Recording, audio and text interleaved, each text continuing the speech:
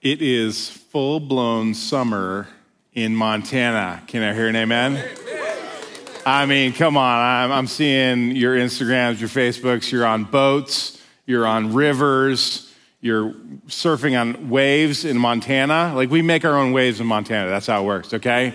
It is full-on summer in Montana, and I love summer in Montana because here's the deal. Like, especially for those of you who are watching online, like, in the wintertime, it gets dark here at 4 o'clock, okay? But in the summertime, it stays light until about 10:30. So we go hard in the summers here in Montana, right? And so I am no exception to that. We just got done with a week on Georgetown Lake. Don't tell anybody about it. It's this little secret lake. Don't tell anybody. But it's this beautiful little lake outside of Anaconda. My family and I go there every single summer for about a week. And so we spent just the most amazing week camping on Georgetown Lake, doing stand-up paddle boarding. At one point during the evening, it's like 9 o'clock, 9:30 at night. I'm on a stand-up paddleboard. My son has a fly rod in his hand. He is landing a rainbow trout, maybe 18-inch rainbow trout. I'm not kidding you about this. I'm not over-exaggerating. 18-inch rainbow trout. And I'm like, my heart is full. My heart is full, right? We went down to Phillipsburg, right? We went down there. We went to a ghost town. We got some of the world's greatest candy in Phillipsburg. We went mining and found gemstones. I mean, it was an amazing week. And then we got home, and I did a little bit of fishing guiding with a buddy of mine, and he turned 41 this week. And so his wife was wondering if I could take him out this week. And so we went out on Saturday morning, and we got back at about 1 o'clock. He caught some trout. We had some fun. 1 o'clock, I get back, and my wife says to me, hey, some of our friends are going over to Yellowstone. Can we get the raft out? Let's go rafting on Yellowstone. So we go over to the Yellowstone, and we float down the Yellowstone. We get off at about 8 o'clock last night, and I'm like, hey, I should write a sermon now.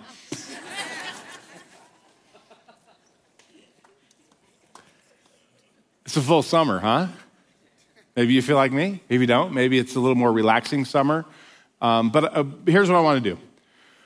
I want to open up as we start to think about this parable, this story of Jesus as we continue this series by asking a question about your soul. I love asking these types of questions. So I want to ask a cultivating question, no matter how busy your week was, if it was as busy or busier than mine, or as quiet as your week was, wherever you were at in the week, here's the cultivating question. How is the soil of your soul today? How is the soil of your soul today? What's going on under the surface? What's going on deeper within your soul? Are you exhausted? Are you excited? Did you just get back from vacation and now you need another vacation? How is the soil, the deep stuff of your soul doing today? I want you and I to take a deep examination of that this morning as we look at this story and as it helps us answer questions about the soil of our souls. We're going to be in Luke chapter 8. It's called the parable of the sower. Let's go. 1 through 8. We'll just take it a little section at a time. It starts with this. After this, Jesus traveled about from one town and village to another, proclaiming the good news of the kingdom of God. The 12 were with him, and also some women who had been cured of evil spirits and diseases. Mary called Magdalene, from whom 7 demons had come out, Joanna, the wife of Chuza, the manager of Herod's household, Susanna, and many others. These women were helping to support them out by their own means. While a large crowd was gathering and people were coming to Jesus from town to town, he told this parable. A farmer went out to sow his seed. As he was scattering the seed, some fell along the path. It was trampled on and the birds ate it up. Some fell on rocky ground, and when it came up, the plants withered because they had no moisture. Other seeds fell among thorns, which grew up with it and choked the plants. Still other seed fell on good soil. It came up and yielded a crop 100 times more than what was sown. When he had said this, he called out, "Whoever has ears to hear, let them hear." I want to remind us what a parable is. A parable is simply this, a story that has a deeper meaning, a deeper lesson for us to learn. And this parable is called the parable of the sower. I think that's aptly named. I mean, the parable starts out with a farmer who goes out to his field, and what he does is he begins to sow the seed. This would have been a very normal thing for people to talk about. Everyone around Jesus would have known exactly what he was describing, was that the farmer would go out, he would take a basket or a bag, he would reach into that basket or that bag, and he would throw the seed out into the field. This is not like, okay, I'm talking to my father-in-law and the farmers in Churchill right now. This is not like your GPS John Deere, okay? Very different thing. So he would go out there and he would throw the seed out into the field, hoping that it would fall in good places and that it would grow. And so the parable is known as the parable of the sower. But I would like to rewrite the title of this. And here's the fun thing about the Bible is that Jesus didn't give us the title of this. And somebody later gave it a title, the parable of the sower. Jesus didn't give us that title. And so somebody later added the parable of the sower. And I'm going to call it instead the parable of the four soils. The parable of the four soils. Because I do think there's a part of this we need to explore about the seed being spread, about the good news of the kingdom of God being spread, about God's word going out from the farmer. But I think it has more to do with the soil of our soul, about how we respond to that. So let's hop into the meaning of this story. We'll begin with the seed. The seed is the word of God. Even the disciples were wondering why Jesus spoke in parables. So it says this in verse 9. His disciples asked him what this parable meant. And he said, the knowledge of the secret of the kingdom of God has been given to you, but to others I speak in parables so that, though seeing they may not see, though hearing they may not understand. Let me pause there for a second. He's saying you need to wrestle with these things. The things he's talking about are countercultural. They are hard to understand. You're going to have to work through them. And then he says this is the meaning of the parable. The seed is the word of God. The seed is the word of God. So the farmer goes out and he shares the seed. He spreads the seed. He throws the seed out. And Jesus would say, well, let me explain this to you. The seed is the word of God. So what is the word of God? Well, primarily for us, it is this book, the Bible, God's words to us. I was a youth pastor for a lot of years. And one of the questions that youth love to ask is like, what is God saying to me? I actually had a young person come up to me this morning after the first service and had some questions for me about what God might be saying in their life. It's a very common question for young people to ask. And one of the responses that I would kind of snarkily say is, well, have you been reading your Bible at all lately? And oftentimes they'd look at me with wide eyes and be like, no. I'm like, well, you want to hear God speak to you, right? Well, there's a whole book that was written about God's words. There's a whole book that you can go ahead and read, and God's words will speak to you in it. This is one of the primary places we hear the words of God. Spouses, imagine that you had a manual for your spouse. Would you read it? Some of you are like, yes, please write it, okay, right? Something that shares the word of God, who God is, how he interacts with his world, stories about people just like us and how God interacts with him. They are filled in this book. And so we get to know this book and we get to know how God speaks to us. That we read this book anticipating that it is going to talk to us. It's going to challenge us. It's going to form us. It's going to shape us. That's the way we approach the word of God. One of my favorite pastors and teachers and authors who passed away a couple years ago, Eugene Peterson, he wrote a book called Eat This Book, and he gave this imagery. He said that the Bible is like a bone and a dog. Stay with me. Stay with him, okay? Because a dog will take a bone and he'll like gnaw on the bone. And then he'll bring the bone to his owner and go, look at the bone that I have. It's so amazing. And then he'll go dig a hole and he'll bury the bone. And then he'll know exactly where the bone was buried. And he'll go back to the bone over and over and over and over. And he'll gnaw on that bone and he'll enjoy that bone. And he will be around that bone all the time. That's how Scripture should be in our lives. We should allow Scripture to read us as much as we read it. Let me say it again.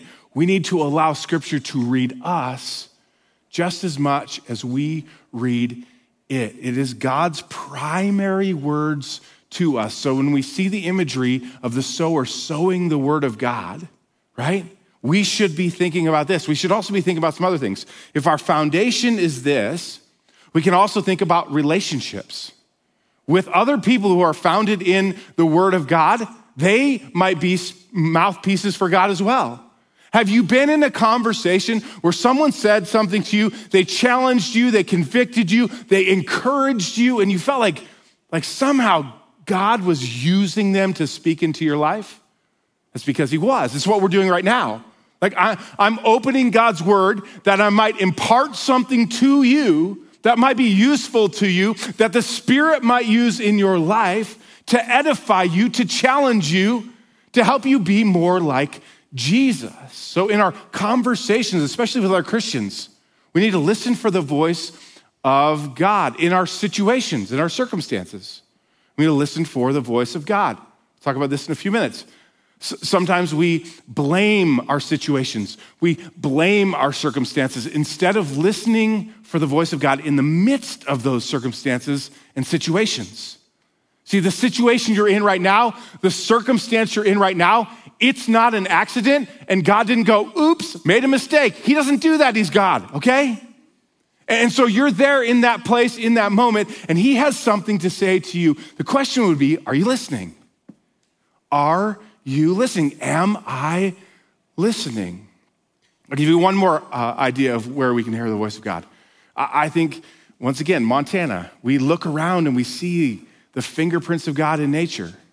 When I'm out floating on the Madison or the Yellowstone, when I'm hiking a mountain, I'm listening for the voice of God. I'm seeing his fingerprints all around me when I stare at the stars and I go, how could God place all of those stars into place and yet care about me? God is speaking. Am I listening, right? So this is the imagery. The sower, God, is sharing good news with us. The goodness of who he is, the words of who he is. He's speaking those over us in various ways, and his voice is clear and pure and noble and true, and it is indistinguishable. It is absolutely indistinguishable from other voices. Like you should be able to hear the voice of God clearly in the midst of all the other voices. And so this, the seed, is the word of God. Are we listening? And if we're listening, then the question would be this: how are we responding? If the word of God comes into our lives, how do we respond? So I want to look at 4 responses, okay? And I'm using some names. I'm taking some creative liberties here, okay? And I don't want you to get all offended if you've got a great aunt named Donna and she's amazing. I get it. Awesome, okay? But the first soil is this: deceived Donna, okay? Deceived Donna. I didn't do deceived Debbie because it's my mother's name, so leave me alone, okay?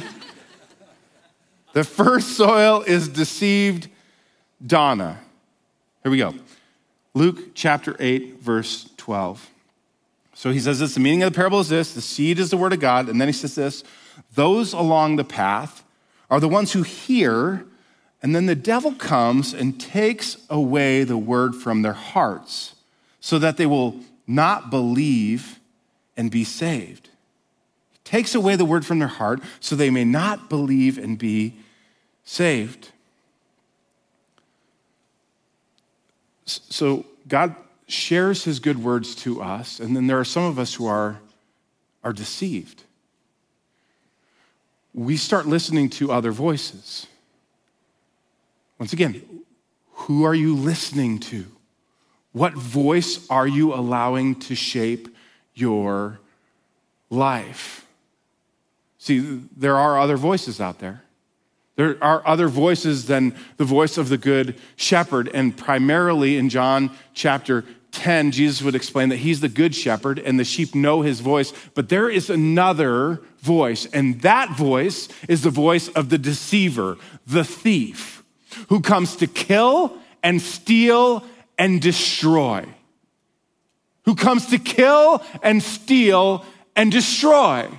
These are Jesus' words to us. He's saying there's something else going on that is deeper than you understand, something spiritual beyond what you can see. In fact, Paul, who's one of the first pastors and preachers right after Jesus' time here on earth, he is planting churches, and he's in a place called Ephesus. He writes this little book, this little letter called Ephesians. You can read it in one sitting this afternoon. And then the end of it, Paul takes that idea further, and he says, hey, our battle is not against flesh and blood, but against powers and principalities of this dark world.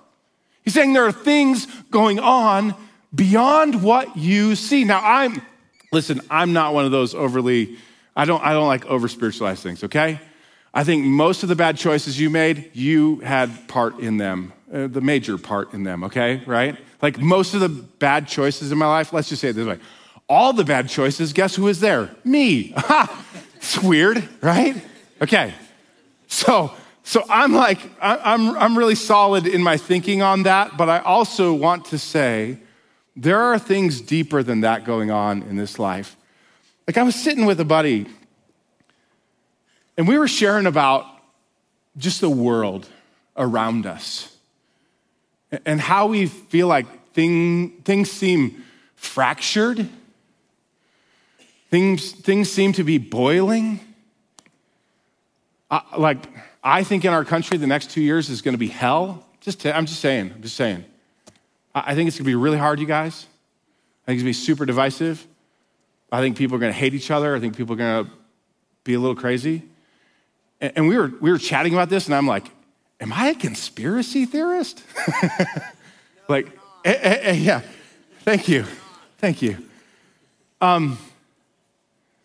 But what I started to recognize as I'm looking at this passage is that there is inherent evil, and we need to be careful, really, really, really careful about who we make the enemy. There is an enemy who comes to kill and steal and destroy, and his name is the devil. And that has been his one job from the very, very get-go, is to deceive our first mother and father, Adam and Eve, and he has gone on a tyrant since. And all he wants to do is destroy your life and destroy the church and destroy your family and destroy your marriage. He wants you to hate people. He wants you to turn people into enemies. And if you're bubbling up with hatred and you're like, yeah, but it's good hatred. It's like the kind of hatred that God has. God is love. He's not hatred. So you better check yourself. See, we cannot be deceived in the deceiver. He's so sneaky. He's so sneaky. And he sits at your table and he whispers in your ear the things that you think you want to hear. And they're things of death, not of life. One of my favorite pastors, his name is Louis Giglio. He wrote a book called Don't Let the Enemy Have a Seat at Your Table. I love that. Don't let the enemy have a seat at your table. And here's what he does. He says, if you let other people sit at your table, primarily the devil, you let the devil have a seat at your table, guess what? He's going to whisper things in your ear. He's going to be a different voice than Jesus' voice. Jesus' voice is so clear. It's so clear. Like this young person that came up to me this morning was like, hey, I'm wondering if I'm crazy or not. Like, I think God's telling me like I should do some biblical teaching. And I'm like, I think God would tell you to do that. That's awesome. Like, I think you should read your Bible more. Yes. I don't think the devil would sit at the table and go, read your Bible more. You know what I mean? I do think Jesus would sit there and go, read my word. Let it enrich your life. Let it make you full. Love your neighbor, even if they're different than you. Love your spouse. Love your kids. Don't be selfish. Be selfless. But the devil would sit here and go, no. This life is about you. Be selfish. Nobody's going to look out for you except for you. Well, that's a different voice, right? Whose voice are you allowing at your table? Don't be deceived. Be wise, church. There are voices out there that are not of Jesus. If it doesn't sound like Jesus, if it doesn't smell like Jesus, if it doesn't look like Jesus, it's not Jesus. Do not be deceived. Second, the second soil is this. No root Rocky. Lots of people wanting me to do a Rocky impersonation. Oh, yo, Adrian. Okay, see, it's terrible. I can't even do it. I can't do it. I can do The Rock. The Rock, the great one, the Brahma Bull, the people's champion. Okay, sorry. I watched some WWF. I had a season in life. I repented of it. And now I'm here as your preacher. Okay, goodness. No root Rocky. Somebody kept going. Luke chapter 8, verse 13. Lively group this morning. It says this, those on the rocky ground are the ones who receive the word with joy when they hear it, but they have no root. They have no foundation. They believe for a while, but in the time of testing, they fall away. No root Rocky. Rocky hears God's word. He's excited about it for a time, but inevitably, difficulty happens. Something happens in their life, and it drives them away. We have these mountaintop moments in our faith, don't we? How many of you got baptized this year? Raise your hand real high. How many of you got baptized, right? We got a bunch of baptisms, awesome baptisms.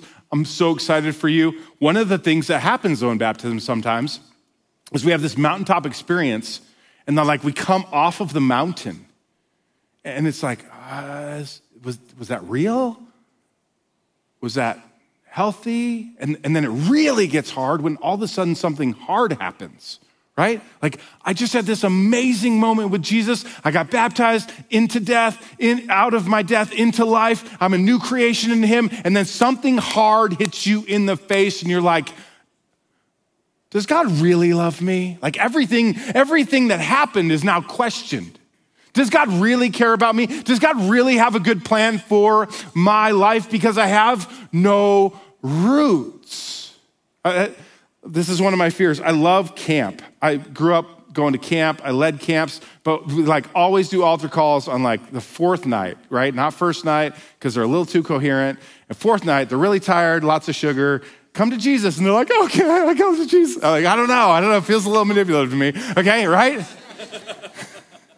But I always had this fear about that as a youth pastor. It's like, hey, what's the follow-up look like? Like, what happens when that kid goes back from camp and gets punched in the face? Like somebody's mean to them, somebody bullies them, somebody speaks poorly to them, their relationship with their parent is a mess. Like what happens when life hits them back in the face after that moment? This is a picture of no root Rocky. You've understood this. Some of you have been this or are in this right now. You're asking this really big question that people have asked for a very long time, which is this: how can a good God allow bad things to happen, especially to good people? Like this has been a very, very lengthy question that humanity has asked. One that has driven so many people away from faith. One of the most famous was C.S. Lewis, one of the greatest theologians of his day, but he grew up right in the middle of World War II, and so they had all these questions about suffering and pain. And how could a good God allow these horrific things to happen in this world? And it drove so many people away from faith. C.S. Lewis wrote the book called The Problem of Pain. And what he helped us recognize in that book was that we ask these questions like, why God? Why would you allow these things to happen? And we question God's goodness, and we lose our roots. We lose our roots because we're not deeply invested in who God actually is. Like I've said this before, I'll say it again. Don't waste your pain. Don't waste your suffering. What if the greatest thing God wants to do in your life is through the pain and suffering you're experiencing right now? Will you allow yourself to be unrooted? Will you allow yourself to be torn out because you just can't handle the pain and suffering anymore? I'm not belittling the pain. I'm not belittling the suffering. But I'm saying, are you still listening for the voice of God? Am I still listening for the voice of God in the highs and especially in the lows of life? When Job asked, God, why are you doing this? You know what God's response was? Where were you, Job, when I laid the foundations of the earth? Not God's most compassionate moment, okay? Right? And here's the reality. If you got the answer to your suffering and pain, it wouldn't be a good enough answer for you. It wouldn't. Because secretly you think you're a better God than God. And that's part of why God allows suffering and pain in our lives. Don't waste your pain. Don't waste your suffering. Don't be unrooted in these moments where life hits you in the face. The third soil. The third soil is this. Choked out Carla. These are good. All right. Choked out Carla. Sorry, Carla, wherever you are. I apologize. Okay. Verse 14 says this. The seed that fell among the thorns stands for those who hear, but as they go on their way, they're choked by life's worries, riches, and pleasures, and they do not mature. Okay, here's what I want you to do. I want you to look to your neighbor. I want you online to type this into the chat. And I want you to say this. I am Carla. Yeah, I'm serious. Yeah, I'm serious. I am Carla, okay? A little uncomfortable in the room. I get it. That's uncomfortable laughter. I get it. Okay. I am so convicted as I looked at this passage and as I looked at my own life and as I looked at your lives and our lives, because I think this passage speaks to us the most right here. So I want you to pay attention. Stay with me. We are a distracted people. We are a fractured people. We have a very hard time focusing on one thing at a time, and we have a very hard time listening for the voice of God. And we are being choked out by life, by life's worries, by life's pleasures. We are being entertained to death. We are eating and drinking ourselves to death. We are distracting ourselves to death. We are choosing death over life every day, and I see it more and more and more. And it's not just out there, it's in here, you guys. It's in here. It's in here, you guys. I'm convicted of this for me and for you. One of the books that I have just been, it's just stuck on me right now. It's called Stolen Focus by Johann Hari. He's not a Christian, but it has incredible insights. Fair warning, there's some language in it. My son was like, can I read it? I'm like, not yet, my friend. So the premise of his book is that our focus is being stolen, and we're allowing it to be stolen. That we live in one of the most fractured times in history. And especially your technology, the internet, the growth of that has changed things in significant ways, and we've just gone with it, okay? I'm gonna sound like old school right now, you guys, okay? I don't even care, because this book made me want to start a commune, okay? I'm taking the goldfish. Who's coming with me? We're going to the commune. We're gonna have guns and water. I'm coming with you. And I'm like, not you. Okay. Wasn't looking at you, Daniel. I wasn't looking at you. Okay. All right. Okay. Here's what he says. We're living in a world with a breakneck speed. Technology getting faster and faster every day, and we're losing ourselves within it. And that at some point, we're going to break. Look right at me. Technology will not break before you do. Do you understand me? How many of you have a small computer on your person right now, on you? How many of you have a phone, right? You have a phone. That's more than the baptism hands, by the way, okay? A lot of phones up in here, right? In the 1960s, there was coined a phrase, and the phrase was just around the birth of computers, and the phrase was a multitasking processing system. It's the first time we ever used the term multitasking, 1960. Before 1960, this was not a phrase we would use. In fact, some of you are like, no, I'm a multitasker. And I would say to you, the science says you're not. You think you are, and we all think you're really bad at all the things you're trying to do. Because you can't. Our brains have been wired the way they've been wired as long as we know. And they will continue to be wired the same way they are wired as far as we can imagine. But do you know what? Technology just keeps advancing, and it will keep going beyond our breaking point. Listen to me. Do you wonder why sometimes, I've said this before, I'm gonna keep going on, I'm gonna hammer on this. Do you wonder why you feel broken sometimes after too much scrolling, after too much internet time, after too much technology? Do you wonder why you feel broken? You are not made to scroll somebody's vacation and then some third world country death and then somebody's dog doing tricks. Like, you can't compartmentalize that, you guys. This is leading to mental health, mental illness. I'm telling you right now. Stats don't lie. Google doesn't want you to know this. They just want to keep moving faster and faster and faster. And guys, we have got to be countercultural in this, church.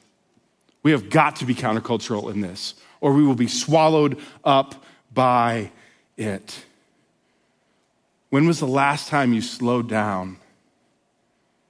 You unplugged. You breathed. You focused on what God really wanted for your life. This is how you're meant to be. This is how you're meant to engage. You're not meant to engage at breakneck speed. You're meant to engage in the rhythms that God gave you, things like Sabbath. These things are so countercultural that you would work 6 days and take a day of rest and focus on what God would have to say to you for a whole day, that you would revel in that. This is vastly countercultural, and I'm telling you right now, it's going to be more and more and more countercultural. So will you be deceived? Will you be unrooted? Will you be choked out? Or, lastly, will you be the fourth seed? Good heart Greg. You ever met a bad Greg? Let's be honest. That's why I use the name. I've never met a bad Greg, right? I've got some other names on my list, but Gregory is not one of them. Gregory's always the nice guy, okay? So good heart Greg. Some of you are like, I know Gregory. I'll introduce him to you. Okay, no thanks. Luke 8:15. But the seed on the good soil stands for those with a noble and good heart. A noble and good heart. A heart that's not polluted by the world. I'm going to give a little commentary there. A heart that is not polluted by the world. A noble and good heart who hears the word, retains it, and by persevering produces a crop. The key word here is persevering. This is hard work, you guys. All of the three that I've explained before, the one thing they all can't do is they can't persevere. Right? This last soil, it's cultivated, it's healthy. It has good rhythms and boundaries in life. It's pursuing Jesus in every single aspect, relationships, finances, socially, at work, in thought life, in every aspect. It's not just saying, hey, at Journey, we're all in for Jesus. No, it's actually living all in for Jesus. This is the picture, and it comes through perseverance. Perseverance doesn't come easy.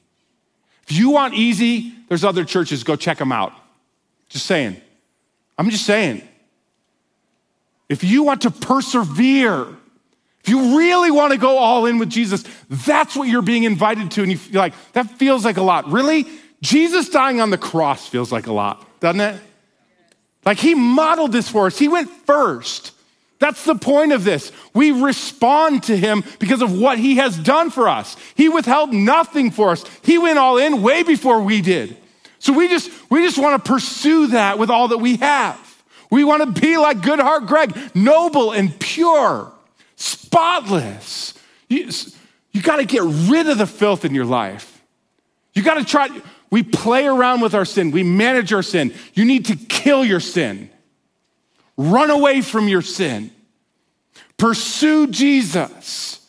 Don't take these things for granted. You have an opportunity that not everyone gets. What will you do? And that's the lesson.